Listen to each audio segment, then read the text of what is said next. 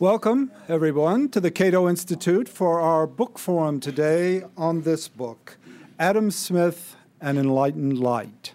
And its author today with us, Nicholas Phillipson. I thought I would begin today by discussing some administrative details, so we'll get that straight and then get to the meat of the affair.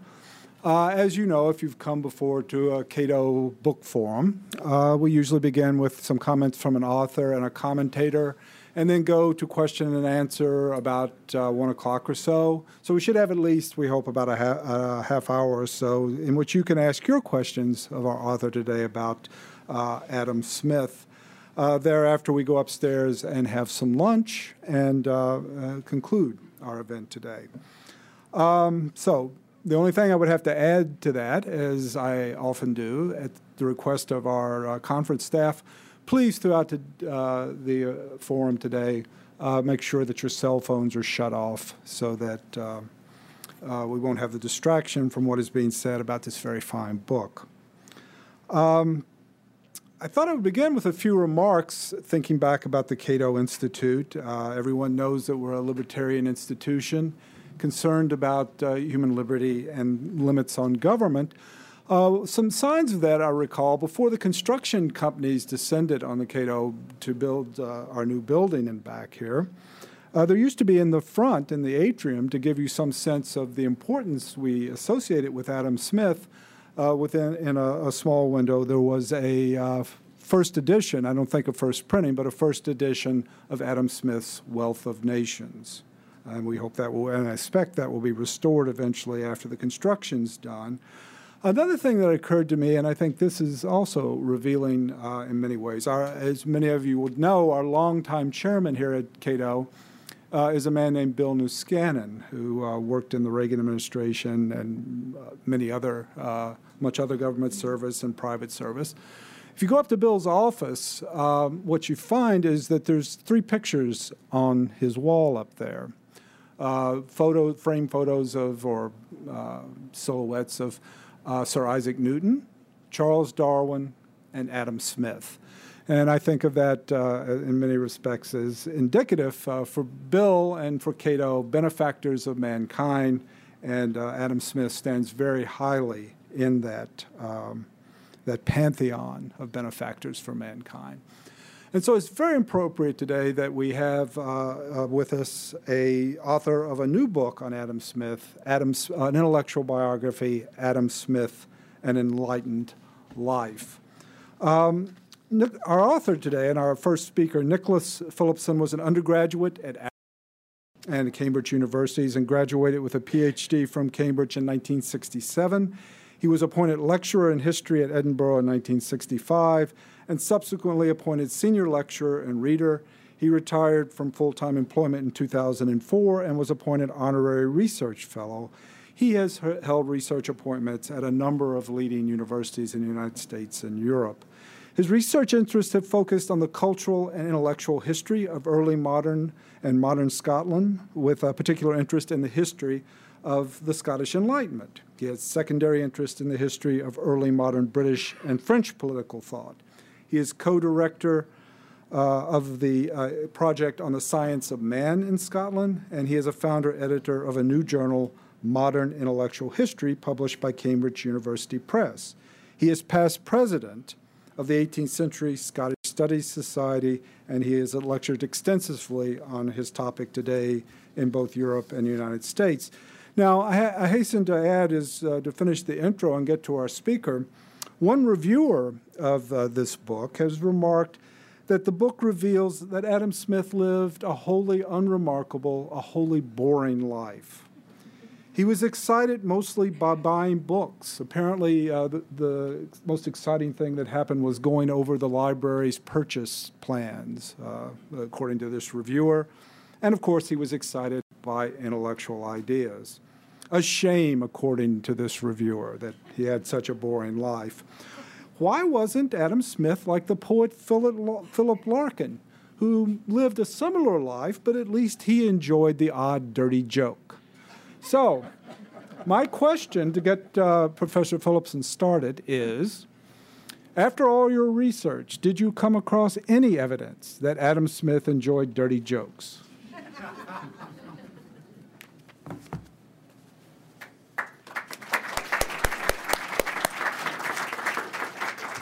Well, now, that's quite a question for a lecturer to start.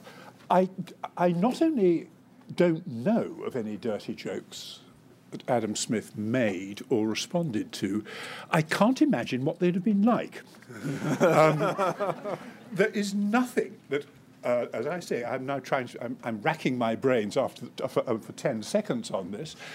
There is nothing I can think of in either in his lectures on rhetoric and belles lettres, and nothing in The Wealth of Nations that begins to smack of smut. And the trouble is that there is nothing in Smith's life, or virtually nothing, to suggest that although he had women friends, that he had any emotional entanglements. One of my audience, when I was lecturing on this in Germany, said, of either sex? And I said, of absolutely neither sex. There is no inkling of romantic attachments of any sort. It is a pity, but I'm not absolutely sure that I agree with my kind reviewer, actually, who said that this effectively added up to a boring life. And I really rather want to thank you very much for referring to this in the introduction, because this was very much what I thought I ought to do by way of correction in introducing you to the sort of things that I set out to do and didn't set out to do in writing Adam Smith's life. Now, one of the questions I've been asked so often it's not true, and this book has been some time in the making, and I may say the question has been asked many times, what on earth is a historian like myself, who has no degree in economics, who has no economics training whatsoever, doing writing the biography of the greatest, if I may say so, of all economists, certainly to one of my lay eye? And I have two answers to this question.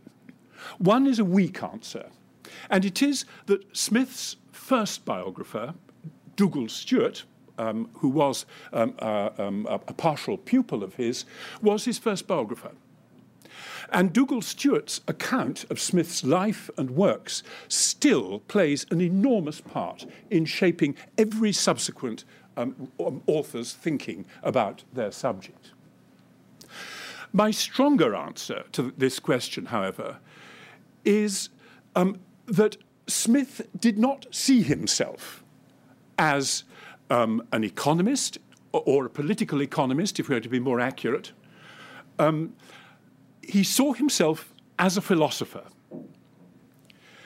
And it seems to me that, it seemed to me when I was planning this biography, and it has seemed to me ever since, that what a historian could try and do was to see Smith as Smith saw himself, as a philosopher working in a particular context.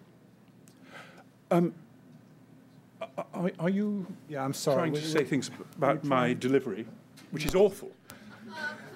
We have to get it up closer to you. You're turning it up. I didn't know they did this magic. Oh, I see, turning the thing up. Yeah. I'm unfamiliar with such things. Right, okay. Sorry. I now don't... Is this going to go down or stay up? It'll go down for me. So, as I say, my intention was to write a biography of Smith as Smith saw himself, that is to say, as a philosopher, and a philosopher who spent a great deal of his early career in raising questions which were essentially philosophical questions about the principles of human nature, and found himself raising questions in such terms that they impinged on questions about the distribution of economic resources. Now, in getting down to the nuts and bolts of how a biography guided by that principle was to be delivered, I had, as every biographer of Adam Smith has always had, the primary practical problem to address, And that problem was the appalling shortage of conventional biographical materials.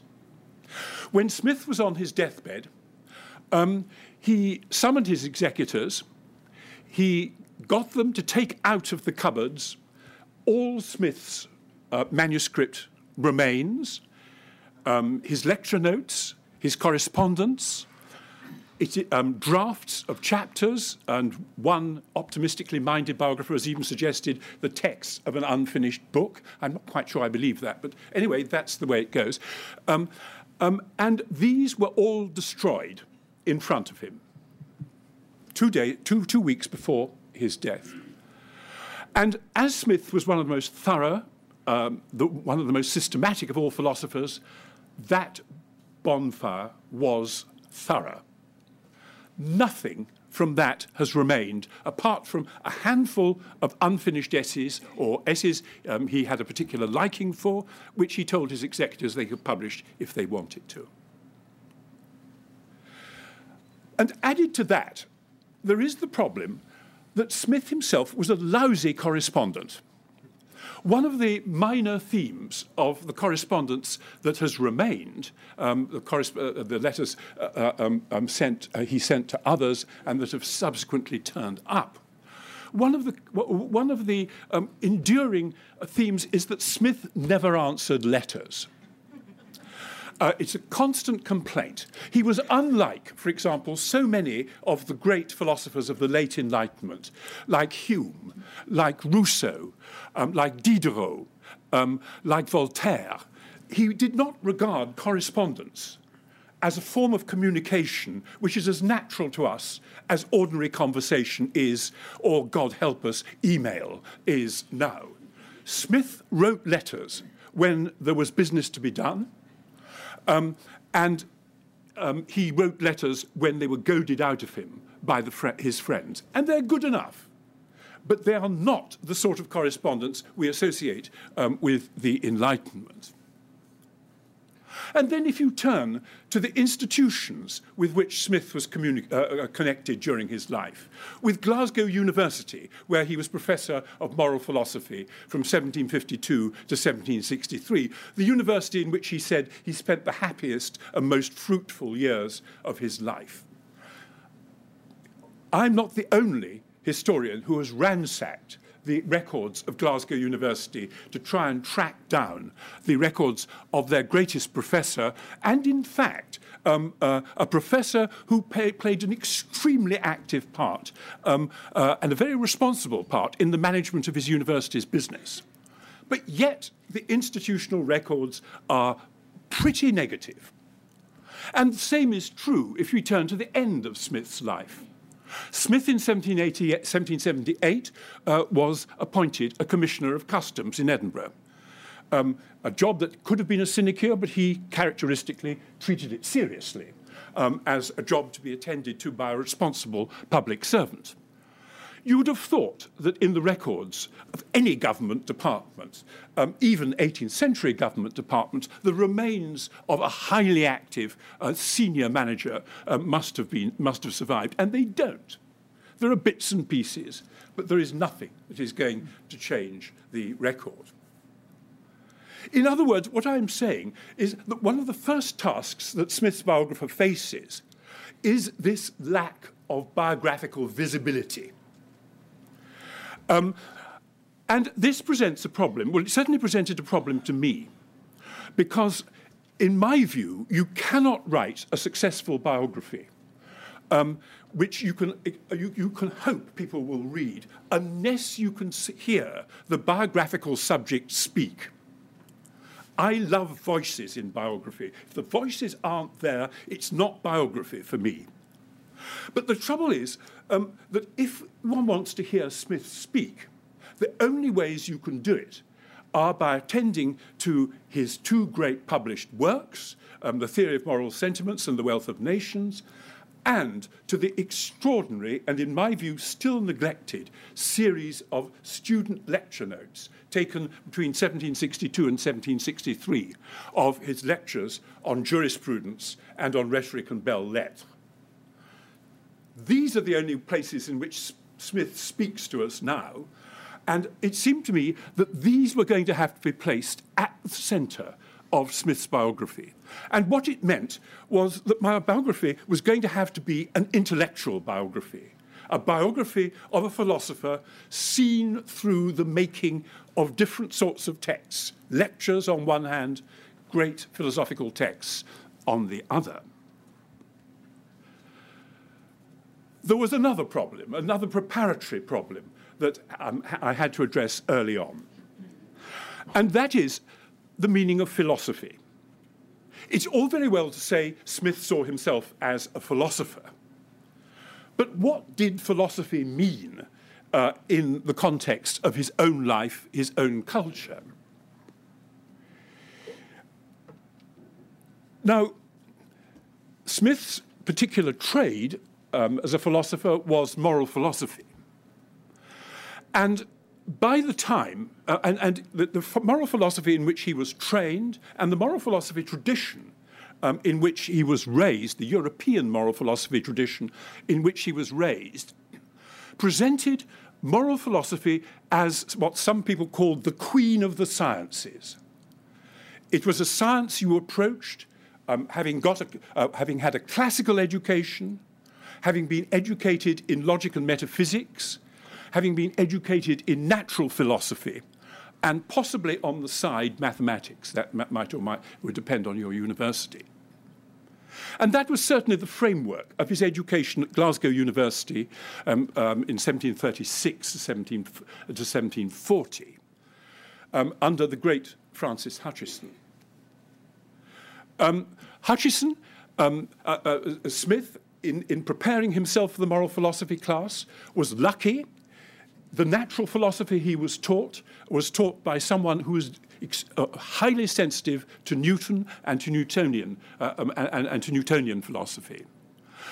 The mathematics he was taught, which I think, in my view, has been grossly neglected by students of Adam Smith. He was taught mathematics by one of the greatest, if not the greatest, of late Enlightenment mathematicians, Robert Simson, the geometer and the person who revolutionized Europe's understanding of Euclid. Smith, and I think this is often forgotten, was always a serious mathematician. He could talk mathematics with serious mathematicians and did so throughout his life. All of this was in his background before he entered the moral philosophy curriculum, before the agenda which he was to develop at Glasgow was made apparent. What Smith did was, what Francis Hutcheson did was to present him, first of all, to a critical introduction to the moral philosophy of the ancient world and the contemporary world, and to the snags, to the intellectual snags which different sets of philosophy presented to the modern philosopher. He introduced him then to the study, as all moral philosophers are bound to do, to the nature to the origins of those ideas we have about morality, justice, political obligation, aesthetics, and natural religion. Those ideas which shape the civic personality. Those ideas which make it possible to live sociably in a modern civil society. And he was also introduced to Hutcheson's notion that these ideas should be thought of as sentiments of which we become aware in the course of ordinary life, and which, if we think philosophically about them, we will find to be controlled by a principle in human nature, the moral sense.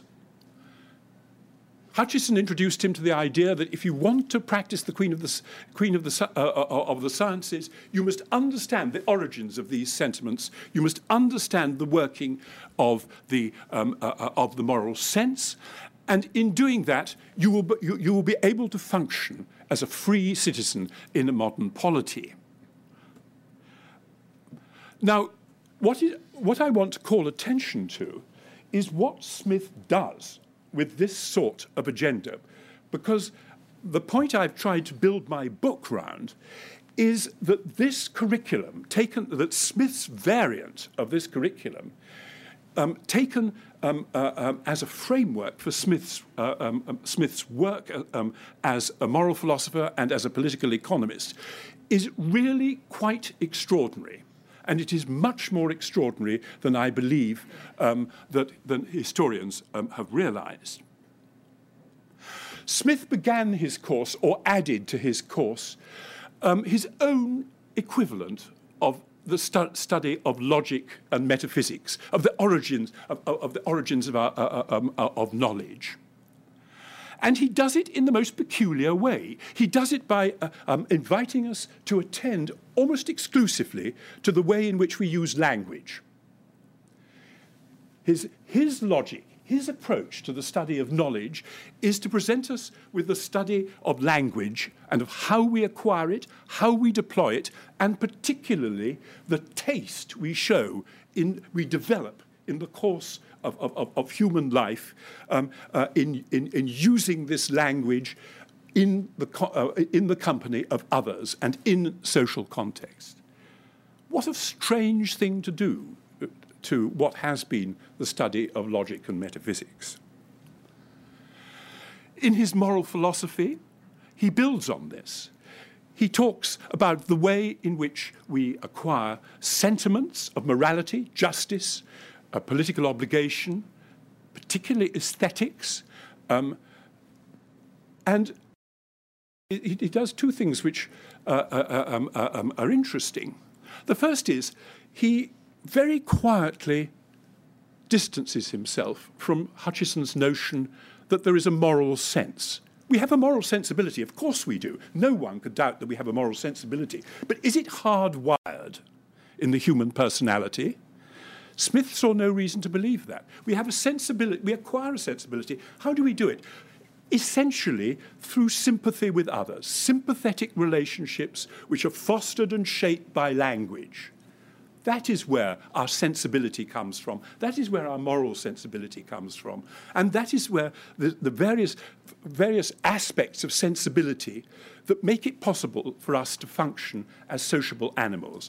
The moral sensibility, the sense of fairness and justice, the sense of obligation to our sovereigns, the sense of beauty which attends our thinking about morality and the social virtues.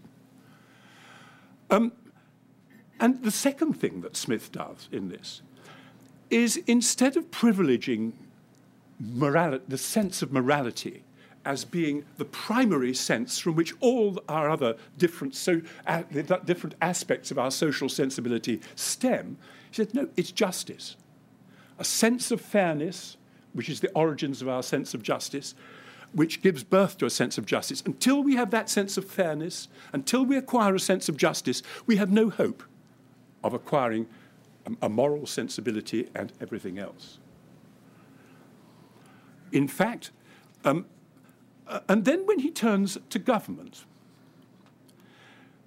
his ideas of why we obey government and where our sensibility to men of power and men of rank is entirely disgraceful. It is as contemptible as anything that has turned up, ethically as contemptible as anything that has turned up in the Enlightenment, and he presents it as so. It is sympathy, our really disgraceful disposition to sympathise with the fortunes of the great and the powerful, our natural respect for life, and this is the sole. The sole pillar on which our political sensibilities, our respect for our political obligation naturally arises. Now, the point I want to make here is that this agenda is really quite fascinating. Through it all runs a single theme, and that is that the primary characteristic of human nature, the characteristic which makes it possible for us to understand the world and to understand ourselves and to operate effectively and happily within it, in the last resort comes down to a disposition to exchange goods, services, and sentiments. And as I say, Smith says in The Wealth of Nations, the habit of exchange is the habit in which we indulge from the cradle to the grave. That principle of exchange runs through every single aspect of Smith's understanding of the principles of human nature as he develops them in his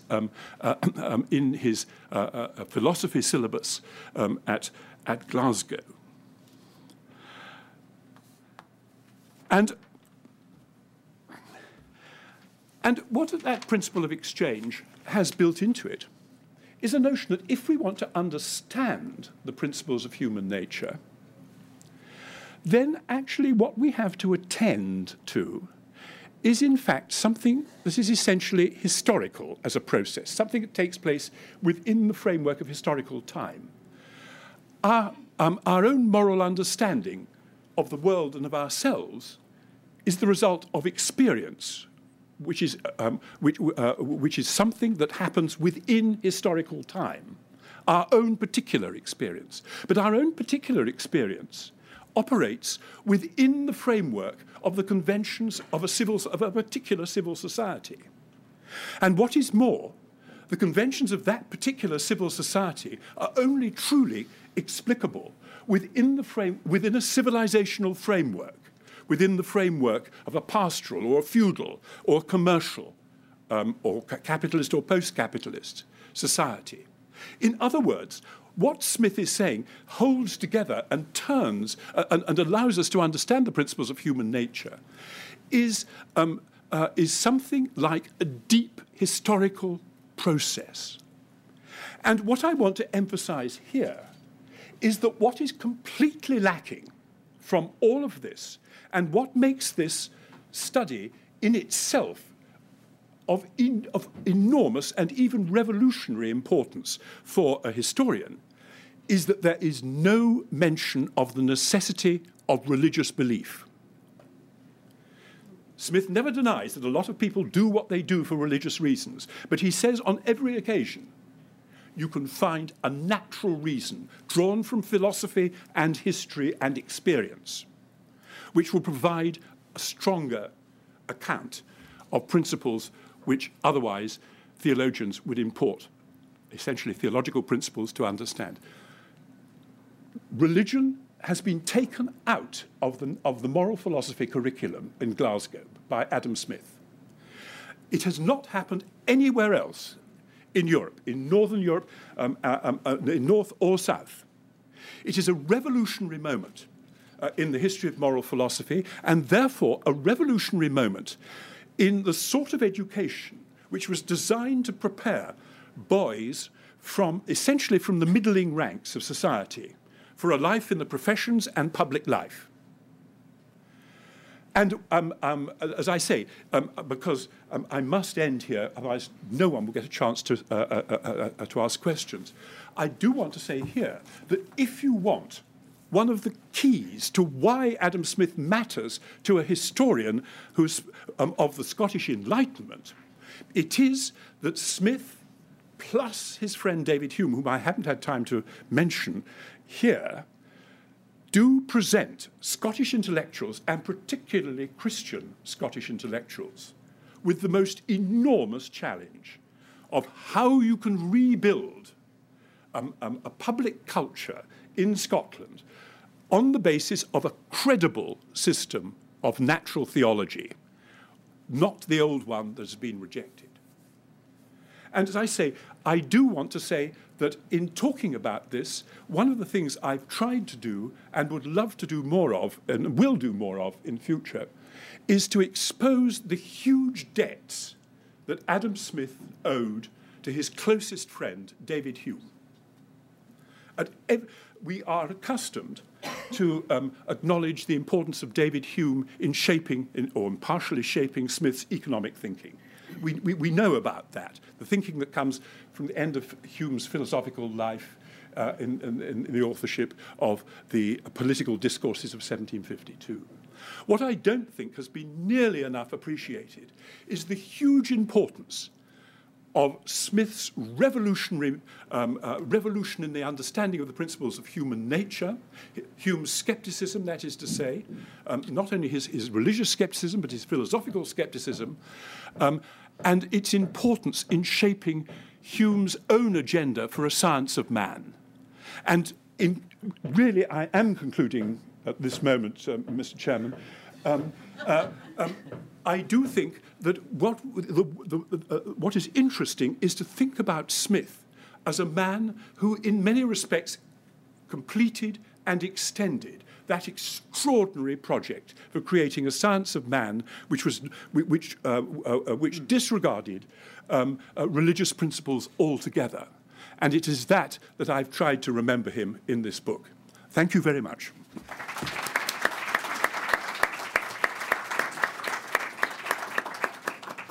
Very good. Very interesting. Now, if Professor Phillipson's talk has stimulated in you a desire to buy this book, you said, man, I'd like to read that book. Pretty reasonable. Here's what the book looks like. This is what you're looking for. Now, if you say to me, Samples, aren't you engaging in shameless marketing on behalf of this book? My response to you would be, I don't think Adam Smith would mind. On to our commentator. James Otteson is Joint Professor of Philosophy and Economics at Yeshiva University in New York and the Charles G. Koch Senior Fellow at the Fund for American Studies in Washington, D.C. He received a B.A. from University of Notre Dame, an M.A. in philosophy from the University of Wisconsin-Milwaukee, and advanced degrees, including the Ph.D. from the University of Chicago. He has taught previously at Georgetown University and at the University of Alabama. He is the author of Adam Smith's Marketplace of Life, 2002 from Cambridge University Press, and Actual Ethics by the same publisher in 2006. The latter won the 2007 Templeton Enterprise Award. He is the editor of The Levelers. I thought we were against them, but I guess that's probably not right. Oh, okay. Okay, see. You can always get straightened out at these things. And he's also the editor of Adam Smith Selected Philosophical Writings, which appeared in 2004. His book, Adam Smith, will be published by Continuum Press in 2011, and he is currently working on a book, and he is very industrious, wouldn't you agree? He is currently working on a book on the moral status of socialism. Would you please welcome Jim Otteson?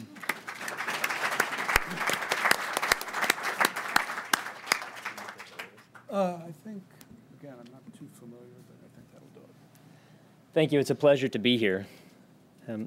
As you all will know, Adam Smith is one of the most beloved and the most hated, the most cited, and yet probably for that reason the least read figures in the pantheon of the great Western writers. His ideas have helped transform political and economic policy throughout much of the world. And his ideas are credited by many for the astonishing and unprecedented growth in wealth and prosperity in the West, but they are also blamed by many for the inequalities in wealth that have arisen since Smith's time. So we can have today the interesting spectacle of, on the one hand, a Deirdre McCloskey, who argues that Adam Smith's ideas have led to more good for humanity than arguably any single other, that way I can see you better, any other single person in the history of humankind. And on the other hand, we can have a Jeffrey Sachs who suggests that Smithian markets have led to inequity, exploitation, and environmental depredation. And all of this accomplished by a socially awkward 18th century Scottish philosopher who wrote, after all, only 2 books his whole life, which is hardly enough to get him a full professorship in an American university these days. So this suggests something of a puzzle. Who really is this person, Adam Smith? What were these momentous ideas, good or bad? How could a person in an obscure profession, in an obscure place, in an obscure time have wrought such tremendous effect on the world? Well, there's been, as one might expect, quite a range of writing on Adam Smith from all manner of perspectives, and for full disclosure, I myself have contributed to that. And Smith has indeed been appropriated by many people, including entire academic disciplines, by political parties, by schools of economics, by moral agendas, all to serve their own purposes. So it can make one wonder, reasonably, whether one might get a true measure of the man. Where can one find an account of Smith that one can trust, an account that sketches Smith's ideas and traces their development, with due and proper reckoning of Smith's time, places, friends, experiences? Well, Professor Phillipson's book, there you are, is an excellent place to start. Now, I have to say, Professor Phillipson's book represents quite an impressive achievement. I certainly couldn't have pulled it off. It presents a creditable discussion of Smith's ideas that balances, on the one hand, the demands of scholars like me for precision, comprehensiveness, and all of the scholarly apparatus, with, on the other hand, the demand of non-scholarly readers for a book that tells an engaging, indeed compelling story. Professor Phillipson has managed to do what some might have thought impossible. He tells an interesting story about an economist. Hats off to you. In truth, however, as Professor Phillipson himself pointed out, Smith was much more than just an economist. He was a moral philosopher. That's what he called himself. And this moral philosopher sought to understand the principles that animate all human behavior. He spent his scholarly life trying to discover and describe these principles, and in so doing, he articulated not only a conception of human social institutions grounded on empirical observation and a plausible, naturalistic picture of human psychology and human nature, but he also delineated a methodology for research about human society that would set the agenda for new and future disciplines of the social sciences. He was the first great social scientist. Now, Professor Phillipson reconstructs Smith's achievement not only by locating the key principles of human behavior and social sciences that Smith discovered, but also by explaining both what Smith takes from and how he departs from others. So you get in this book Smith's relationship to his teacher, Francis Hutcheson. You also get fleshed out conversations of the reliance on and the departures from other major figures of the time: David Hume, Henry Home Lord Kames, Adam Ferguson, Rousseau, Quesnay, Turgot, Edmund Burke, whose statue is just outside. All of these players fit into this story plausibly and understandably in Phillipson's hands, allowing the reader to make sense of the complicated constellation of stars that made up the Scottish Enlightenment.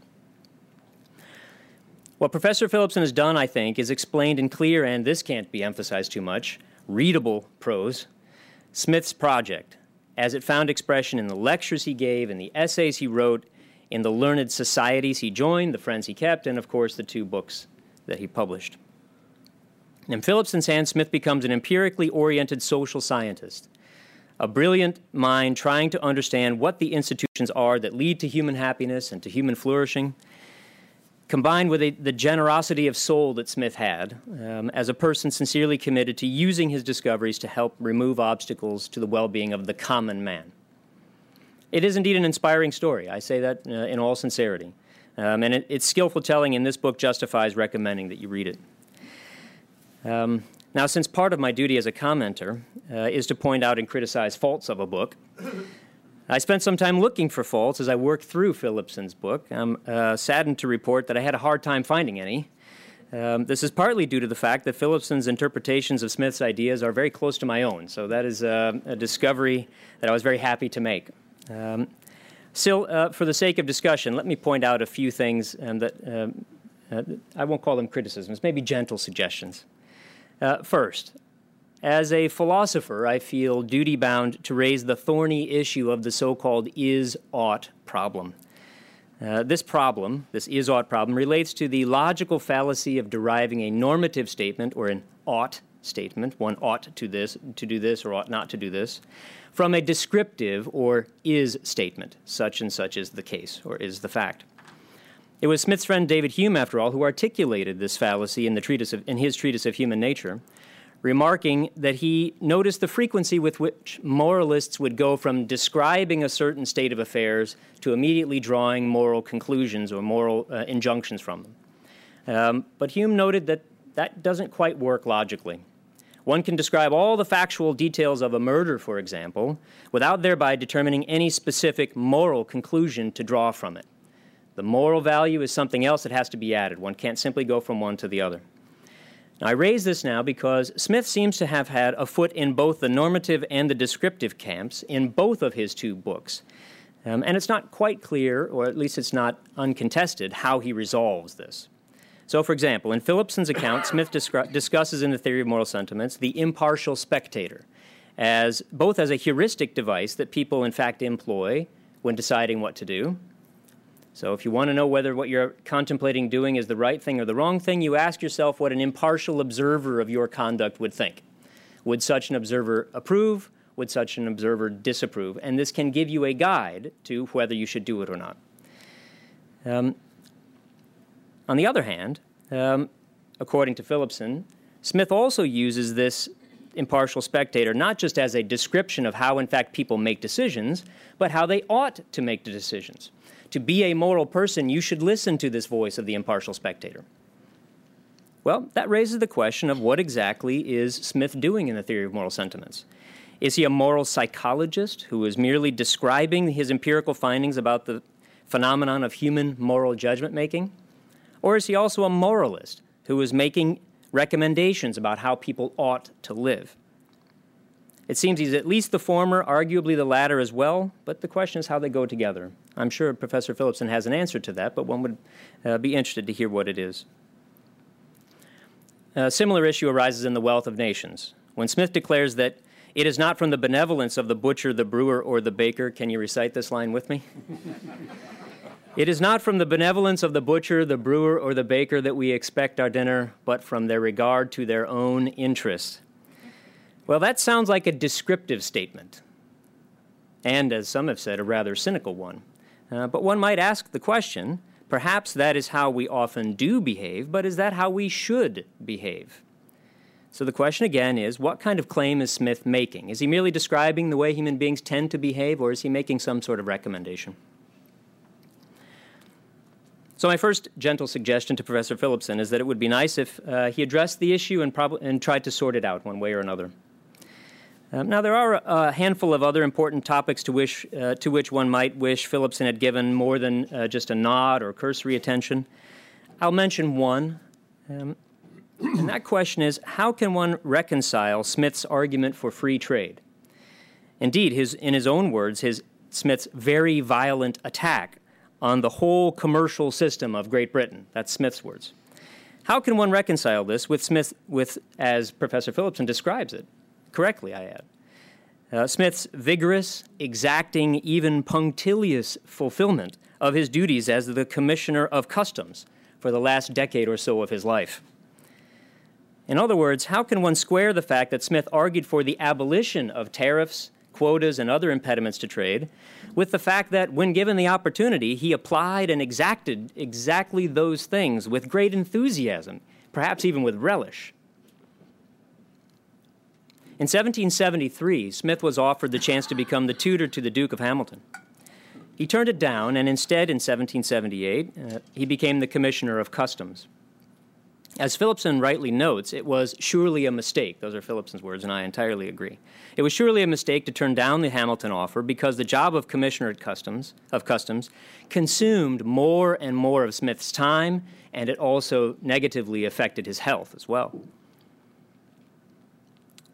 As a result, it probably prevented him from completing the great and large and tragically never published philosophical project that he had been working on at the end of his life. Instead, Smith's connected history of liberal sciences and elegant arts, as his executors described it, on which he had worked for many years, was never brought to fruition. And instead, his notes and manuscripts, as Professor Phillipson recounted a few minutes ago, were burned at his direction only a few weeks before he died.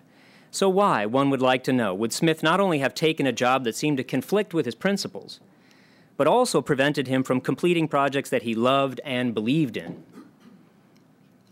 And I would guess that no one would be in a better position to address these questions than Professor Phillipson, so I'd be interested to know what he thinks.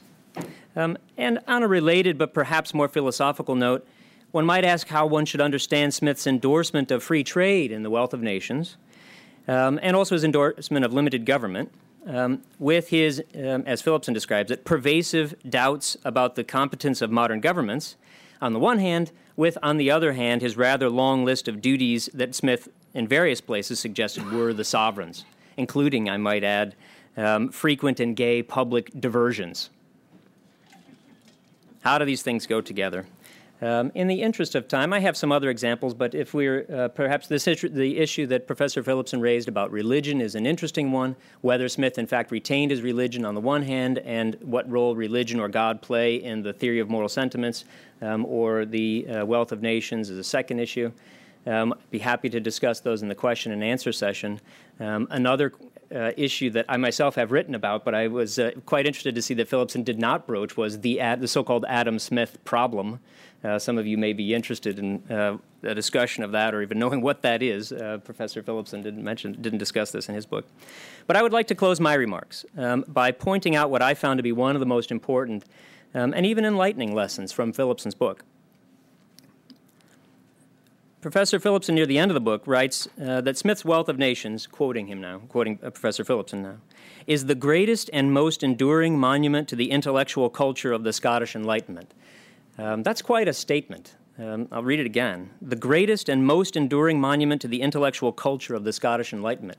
If you know something about the astonishing production of human knowledge in a whole range, indeed virtually every area of human learning that went on during the Scottish Enlightenment, to locate that book as the greatest achievement, that's saying it's quite an important and strong statement.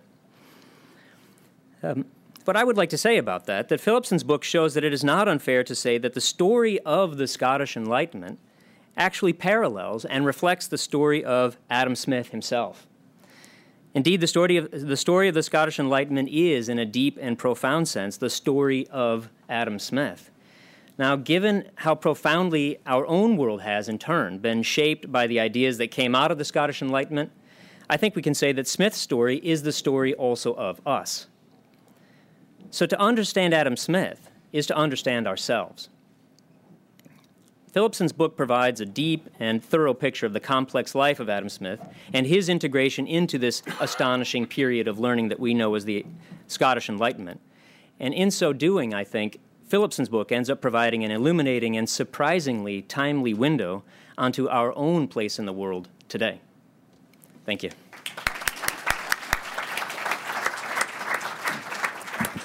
Okay, we've had a very good forum here today. This has been extraordinary, I think. And now we're going to cap it off with a great question and answer session. Now, as a prelude to that, I would say, please raise your hand if you have a question. Please say, you might want to indicate your name and an affiliation also. And wait for a microphone to arrive so we can get the sound throughout.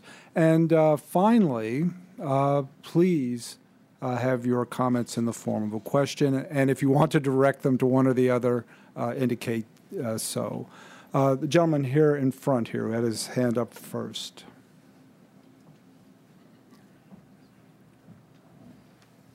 The name is Steve Hankin, no real affiliation, just retired attorney.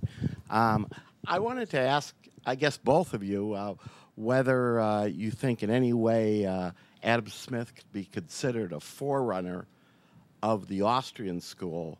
And when I say that, I mean the kind of method of the a fortiori deductive reasoning that the Austrians embrace versus the experimental models that have, come up afterwards. And do you think, the question is, do you think that he pretty much embraced a fortiori deductive reasoning method as opposed to the scientific method? Both gentlemen, but first our author. Yeah. I think the short answer is no, whether he can be seen as a forerunner to the Austrian School of Economics. That's not to say that they won't, at the end of the day, agree on many aspects of what the proper scope and function of the government is, for example. But Smith was anything but an a priori theorist. He did not begin with first principles and then deduce from that the principles of government or economics. He was much more of a grounded and empirically oriented philosopher. And indeed, that's one of the main characteristics, I would argue, of the Scottish Enlightenment or the Scottish historical school method that Smith and Hume and others are emblematic of. If you want to know what sort of government you should have, if you want to know how human societies work, go and look. See what different, because after all, the panoply of human experiments that there have been offer quite a range of human experiments. Go look at them and see what has worked, what hasn't worked. And I think that really typifies the approach of Adam Smith. That's not to say that he wouldn't be in agreement with, say, for he's a historical figure. Smith read John Locke, read the Second Treatise, was fully conversant with the tradition that a Lockean would have represented, where we have certain principles of human nature and natural law, and we deduce from that the proper scope of government. That just wasn't his approach. So they may well have agreed in many conclusions, but they would have arrived at them in very different ways. I think one of the things that is often forgotten with The Wealth of Nations is the consequences of the sheer richness of that book, and it tends to encourage speculation about what might Smith have thought about something as well as what Smith did think. Now, I make that distinction because Smith, it seems to me, is extremely careful, both methodologically and as an executant in writing The Wealth of Nations, to produce an analysis which explains why we have got in Western Europe, basically, in France, in French and British civilization, to the stage we have got at present. And his method doesn't allow him to formulate principles that are any more general than that. The Humean underpinning of his thinking, the historicist, well, it's not historist, I would prefer to say, character of his reasoning does not allow him to explain anything more than the dilemmas and the problems of governance that exist within his own society.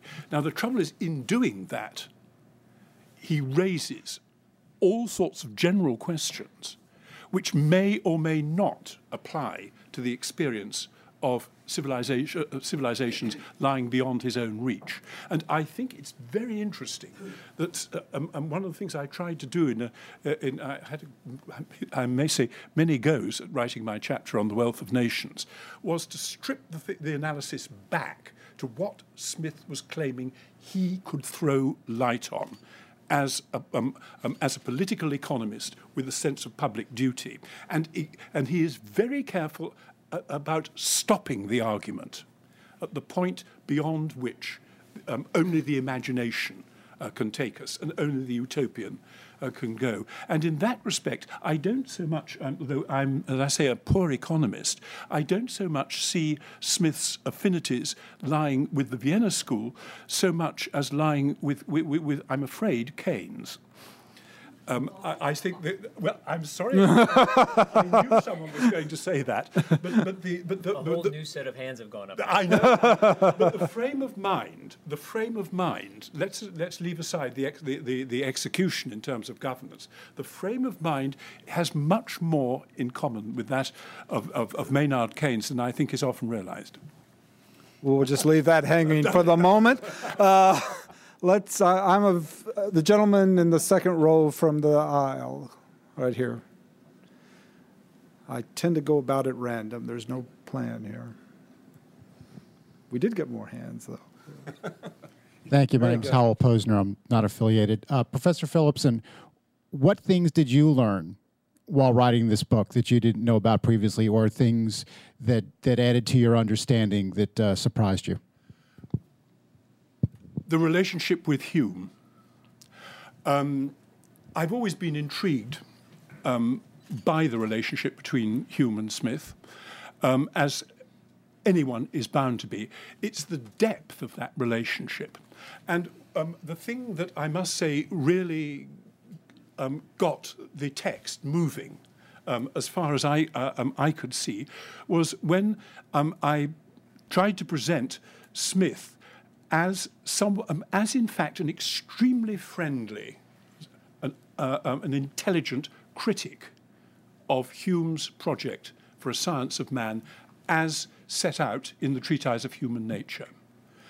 It is very interesting to reflect on what it is that Smith does, almost certainly at the very beginning of his career in Edinburgh, between 1748 and 51, and continued in Glasgow, to read these as developing things that for some reasons we don't really know about, Smith never thought of doing. Why is there no theory of language in the Treatise of Human Nature?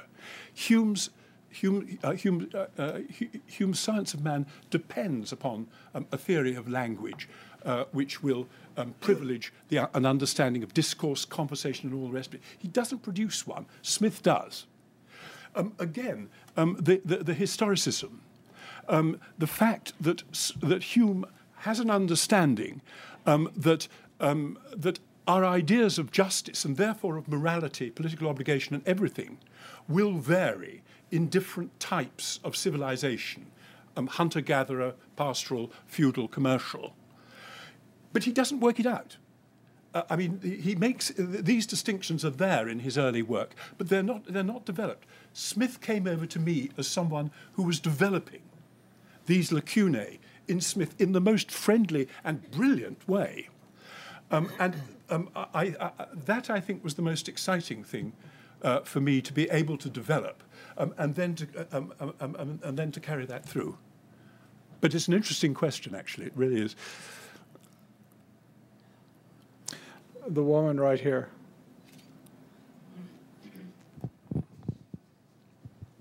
Yes, my name is Rosalind Lacey McLennan, and I'm a theater reviewer for DCTheaterscene.com, and I just survived Candide, which had a very successful run here, a musical which Bernstein continuously revised because they couldn't quite figure out what Voltaire was trying to say. But that's my basic question, is do you explore Adam Smith's relationship with the French and what was going on in France at that time, especially between 1750 and 1770. I believe you're going to have to help me out here. The physiognomists, or there was a movement. The physiocrats. Physiocrats, thank you. Yes, and this idea that you can guarantee individual liberty, but you can't guarantee the results.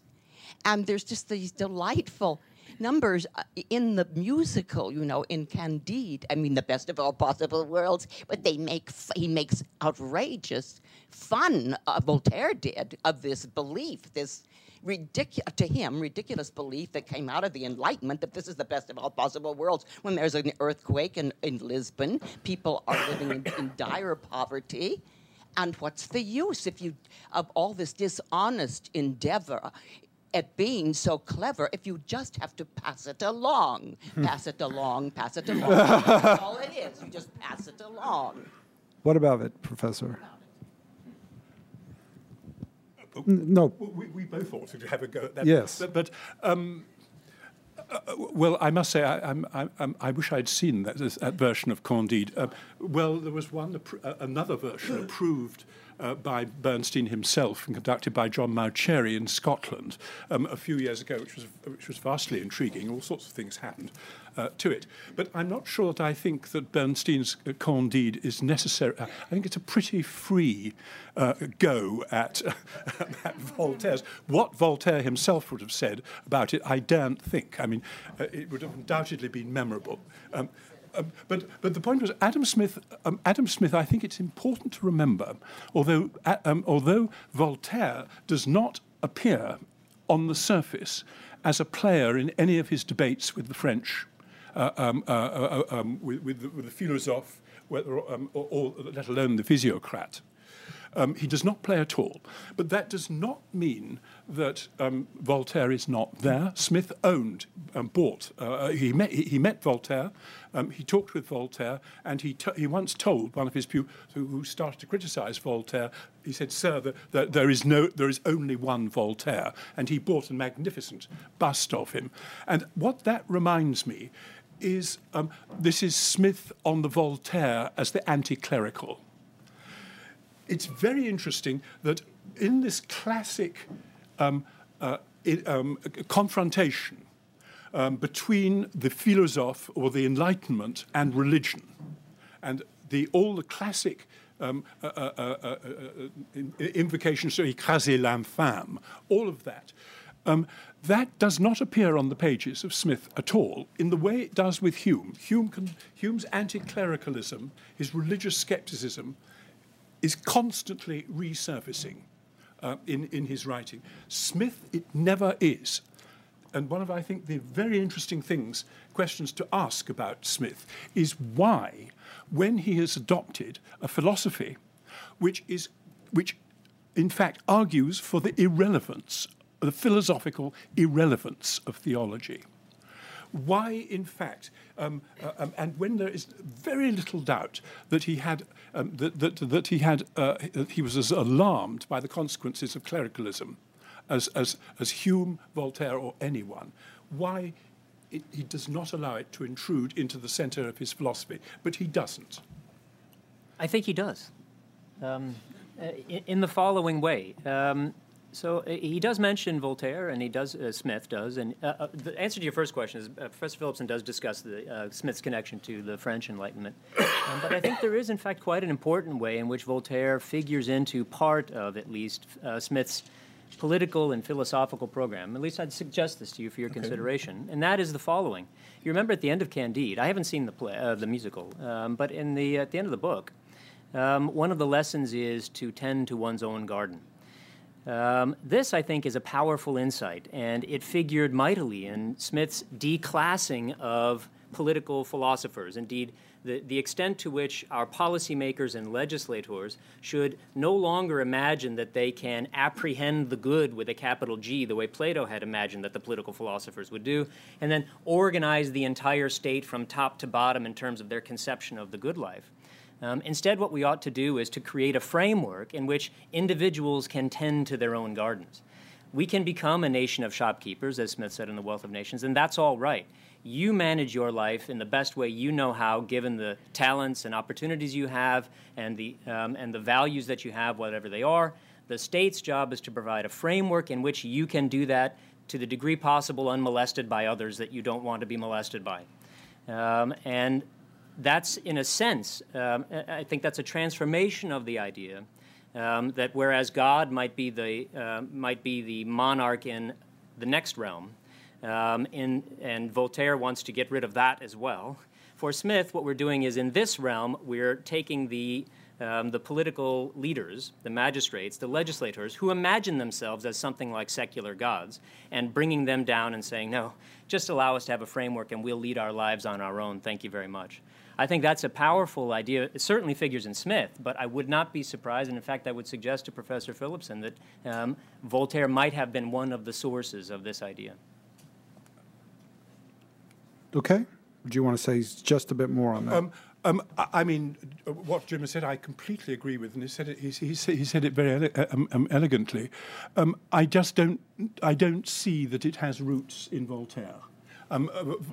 It belongs to a family of views, but if I had to track, well. Yeah, exactly. If I had to track the makings of that thinking, I wouldn't feel the need to drag Voltaire into it. There may be other reasons for that. Well, we don't care just as long as Keynes doesn't show up again. Do you know, I always make that point about Keynes, actually, because it is absolutely fascinating how the hands go up at the moment. Well, let's give a shot here in the back on the right side where we're going this time.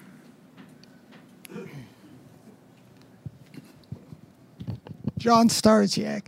I've got a question, and I hope it's not redundant because I came in a little late. How do you feel that Adam Smith would support free market, unregulated capitalism? Because I've read several essays, and including one by John Kenneth Galbraith, and they quote parts of Wealth of Nations which diametrically oppose free market capitalists. For example, just one example is Adam Smith thought there should be a legal limit on interest. And though they quote a number of other parts of the Wealth of Nations which are diametrically opposed to free market capitalism. Where do you fall in this argument? Good. One of the books that Smith did not succeed in writing was a treatise on legislation. This and the treatise on jurisprudence, again, which are all probably part of the same package, does remind us that Smith's governing interest lies in the role of government in managing an economy. And I think that one of the things I did want to do in my book, in fact, was to centralize the point that government, that there is no situation in which government, you could envisage a civil society without government, and any government, by very definition, in Smithian terms, is going to have to think of the role of government in the management of the economy. And the point is that this is an idiom which is in fact all about political prudence. And what Smith is, it seems to me, is doing, and I come back to someone made a point. I think it was you, Jim, about what on earth is Smith doing in the customs as a customs manager. So, I think it's better to think of Smith as someone who devoted an enormous amount of his time to the realities and the practice of taxation. This is a continuing interest of Smith, and he was consulted continuously by politicians on this business. And so it's not a question of should government intervene in the management of an economy or not. It's the question of how it should intervene. And a lot of I think myself, the puzzles that some people find in The Wealth of Nations about the role of government in the management of economy come down to Smith's arguing about particular prudential considerations. There is no way in which for example, in the management of the landed interest, which is something people tend to forget. People tend to talk about Smith and mercantile capitalism. Not many people pay attention to Smith and the landed interest and to the role of government in managing the agrarian economy. And we should remember, actually, it's something I was very happy to be able to, I think, throw a bit of light on via the work of one of my graduate students, the Smith's involvement with the Duke of Buccleuch, probably the greatest, one of the 3 or 4 greatest landowners in Britain. Smith is in there with the young Duke of Buccleuch, helping him to remanage these vast estates while he is while he's actually working on the Wealth of Nations. But my point is this: that there is he never, in fact, is unequivocal about the role of government. Say government should abandon intervention in the management of trade or the management of agriculture and leave it to the market. He never says that, and the reason, it seems to me, is a prudential one, and the prudential reason is that the primary duty of government is the maintenance of civil society and the maintenance of sociability. And there is no way in which a prudent government can intervene too directly in a pluralistic political and essentially oligarchic political world such as the one he is involved with in his own day. So, in fact, the book 5 of The Wealth of Nations is very much about the relationship between principle and prudence. And I'm pretty sure that the book on legislation would have been a book in which he elaborated that. We have no agenda for it, but in which he would have elaborated that.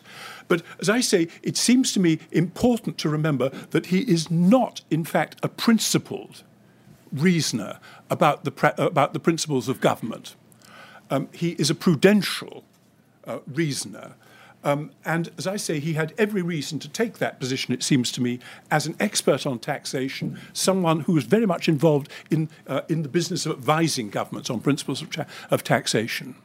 He comes over to me in that respect, not so much as a libertarian, but as a Whig. Now, the relationship between Whiggery and libertarianism is something we could talk about for a long time, and it would be interesting, but we better not. Jim, would you like a comment on that? I think I'm in agreement with Professor Phillipson. I would not classify Smith as as one might say, somewhat uncharitably, an ideologue with respect to markets. He thought markets were a powerful force for good things. But what he was looking for were the institutions that allowed human beings to flourish, whatever those institutions are.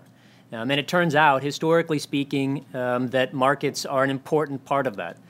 His argument for free trade is not based on any sort of principles about it being a person's right to do with his property as he sees fit, but much more about we all just do much better when we allow free trade. And the arguments against free trade are usually driven by special interests. So that's a pragmatic, practical, old-style liberalism is what I would call it, a classical liberalism, if you like. It's not a Nozikian or even a Lockean form of libertarianism. Let me propose that Smith was a prudential libertarian. Let's go over here. I haven't been over the gentleman right there. 3N. I'm going to remember that.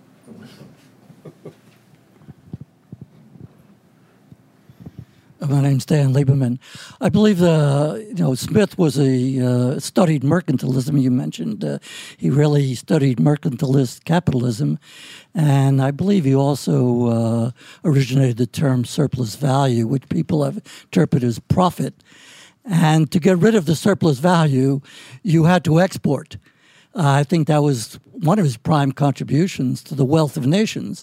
And we see today that China is a principal exporter, and the U.S. is a tremendous deficit in the balance of trade. So would you say that China is a great follower of Adam Smith and the U.S. is a poor follower of Adam Smith? Adam Smith is certainly read in China, and I may say I live in the hope of getting a Chinese translation to my book. But I very, very much doubt whether the present government and the government for the last half generation in China has actually been sitting there with copies of The Wealth of Nations on the desk. I think the intellectual history of policy formation in respect to the management of trade in China over the last 25 years is much more complicated than that, and I suspect extremely interesting. But as I say, I'm no economist to judge, but it comes over to me as a much more multifaceted and not necessarily exclusively pragmatic approach to the management of trade. But as I say, that is from an economics amateur like myself. May I say something to that? Sure. Mr. Chairman? As always. I would suggest that in the last 30 years or so, China has been quite surprised. The Chinese communist leadership has been quite surprised the extent to which Adam Smith's ideas have worked. What they've done is affected in small and targeted ways areas in which Smithian-style markets have been allowed to operate, giving people property rights, allowing them to do with their profits as they would like, and to exchange the surplus value and surplus goods as they would like, and look at the astonishing growth in production that has enabled. I think it's been very... So is the Chinese communist government turning into a Smithian-style, if you like, pragmatic liberal government? No. On the other hand, are they coming, perhaps some of them grudgingly, to see the power of markets and the good that they can do? Yes, I think they certainly are seeing that. May I make one more comment on that? I think one of the things that we don't take enough account of in Smith is precisely what he means by markets. Now, if you look at the modelling of his discussion of markets, it's essentially, he is taking an essentially a regional view of what a market is. He's thinking of the interplay between town and country. But also between countries, wouldn't you say? Oh, yes, and between countries. But the notion of moving, I mean, these are the two poles on which he operates. But it seems to me that there's a real ambiguity, and it's actually an interesting ambiguity, about what he means by a national market. And I think that I suspect, although this is speculative, that there may be very good reasons for that. I mean, was there a Scottish market? Was there a Scottish economy? That actually, in Smith's own time, was it legitimate to talk of Scotland as a particular market? Well, it was in some respects, say in relation to the workings of the tobacco trade and possibly linen. But on the other hand, just what the nature of that market is. You know, when you move between the market that is recognised by a simple pattern of interchange between town and country, and the sort of market that is determined by in fact, customs regulations and operating individually. I find myself wondering just what Smith meant by market in that respect. Whether or not it matters economically, I don't know. But for someone whose thinking is as precise, usually, on these matters, I find that vagueness is intriguing. And frankly, I don't know quite what to make of it. This gentleman right here has been waiting.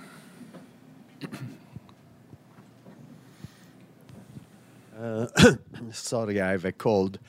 My name is Vito Tanzi. I'm the author of a forthcoming book with Cambridge University Press on the role of the state. So I had to discuss some of these issues. I have just one comment and one question. You know, the comment is that the view that Adam Smith had a very limited role of the state is really not correct. For the time, this was an enormous expansion of the role of the state. What he wanted was to redirect the role of the state away from mercantilism to a more efficient role. You know, that's my comment. The question is that Adam Smith had a lot of confidence in markets. You know, clearly this is very central. At the same time, he was very skeptical about merchants. And there are lots of statements, you know, in the Wealth of Nations and so forth. So my question, if you were living today, after 2 years of financial market chaos, you know, what role would he assign to the state in terms of regulations? May I make a preface before you give your answer? Of course you can. I'd give one addendum to your comment, which is Smith was certainly quite critical of merchants and the wealth of nations, but he was critical of many classes of people, not just merchants, professors, priests, and other people who use certain kinds of social institutions to their own advantage. That was really, I think, the crux of the argument or the criticism he was raising towards merchants. The problem we had with merchants was when they joined hands with ministers of the state in order to protect them from competition, to give them monopolies, give them special privileges, which certainly would enrich both those protected merchants and usually indirectly then the politicians who gave them those protections, but always at the expense of the common man. So it wasn't just merchants that he was criticizing. It was anybody who would try to use the various kinds of social, political, and economic apparatuses to enrich themselves at other people's expense. There's my preface.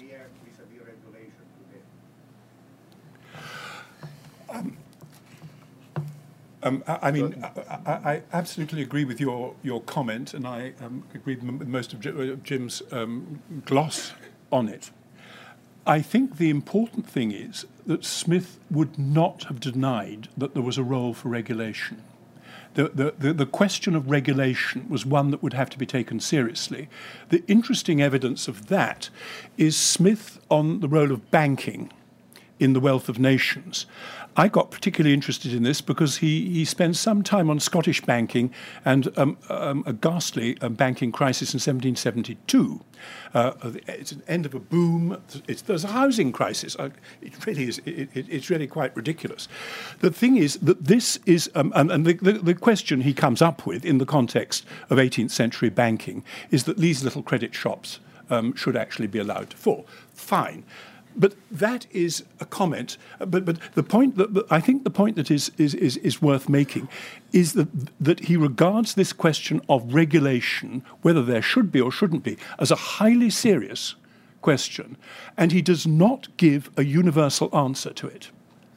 His answer is historically defined by the limits of the existing system he's dealing with. And we know he took this question seriously because he delayed the completion of the Wealth of Nations by at least 18 months while he attended to it. So again, the question of I read Smith as being essentially beginning, middle, and end a pragmatist in the matter of regulation, but always always accompanied, as Jim was saying, by an extraordinary, acute sensitivity to the way in which interest groups operated in relation to Parliament, to government, to the to civil service, and to the ministry. May I say one other thing?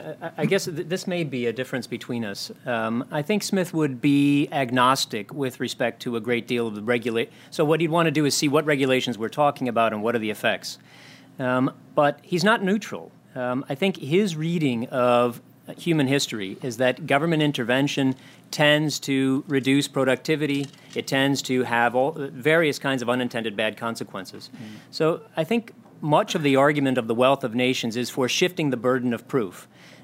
We want to assume that human beings ought to be allowed to lead their own affairs without third-party interposition into willing exchanges with others, unless you can demonstrate that there's some very specific reason why, in this case, there has to be an intervention.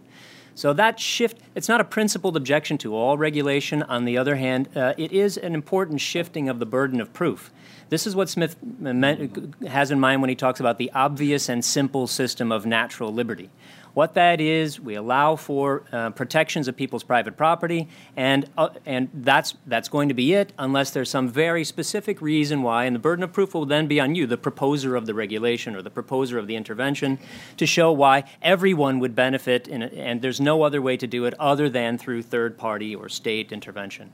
So I think there is a shifting of the burden of proof. So I don't think he's purely neutral with respect. He's going to view these sorts of any sort of regulation with a measure of skepticism, in the sense that you need to make your case. On the other hand, if you make your case, okay, then you've made your case. Well, can I just gloss that just a little? Because one of the things, someone spoke of, Jim, you did, of Smith as one of the first of the great social scientists. And as such, one of the key interests that comes through his jurisprudence, which is absolutely wonderful stuff. It's richly textured. It's a tough read, but it really is a terrific one. Is how do societies reproduce themselves? The analysis is designed to show at every point how, in fact, a regime will perpetuate itself, perpetuate its rule, and all the rest of it. Now, the point is that there's a paradox built into this sort of anthropological realism, if you like to think of it like that. That the more effective any period of rule is, the more any regime, whether it's the Tartars or whether it's a feudal regime or what have you, the better able it is to maintain the rules of justice and to secure regularity in the rules of justice. The more that, in fact, people's sense of what is just and sense of what is fair will move round. And any government which then wishes to preserve itself is actually, on the long term, going to have to respond to that shift in sensibility, the sensibility of fairness, the sensibility of justice, the sensibility of what it is that government can provide. And if it doesn't, it's going to be in trouble. And I think it may be that there is a tension between this anthropocentric sensibility that comes through the lectures on jurisprudence and the wealth of nations, because what Smith his historicist analysis allows him to do is to say that the fabric of British and French society is changing in ways in which its governors do not fully understand. And here is an analysis which will explain that. And it's a profound analysis, a profoundly serious analysis. And what he is then saying is that the public interest, and therefore the long-term interest of traditional interest groups, must be seen as changing. And if it doesn't, there's a French Revolution waiting down the road for you. And I would put the problem like that. And that is, in fact, what underlies his sense, his desire to try and teach a new sort of prudence in the governors of French, or particularly British, but to a lesser extent French society. We'll end today where we started, with the picture on Bill Niskanen's wall that claims, I think rightly, that Adam Smith was a great benefactor of mankind. Nicholas Phillipson has written a book about Adam Smith that is very, very fine on this great benefactor of mankind, one you'll want to consider, I think, for your time for reading. And this great benefactor of mankind, I think we have concluded, was a prudential libertarian, but a libertarian for all that. Please join us for dinner, lunch upstairs.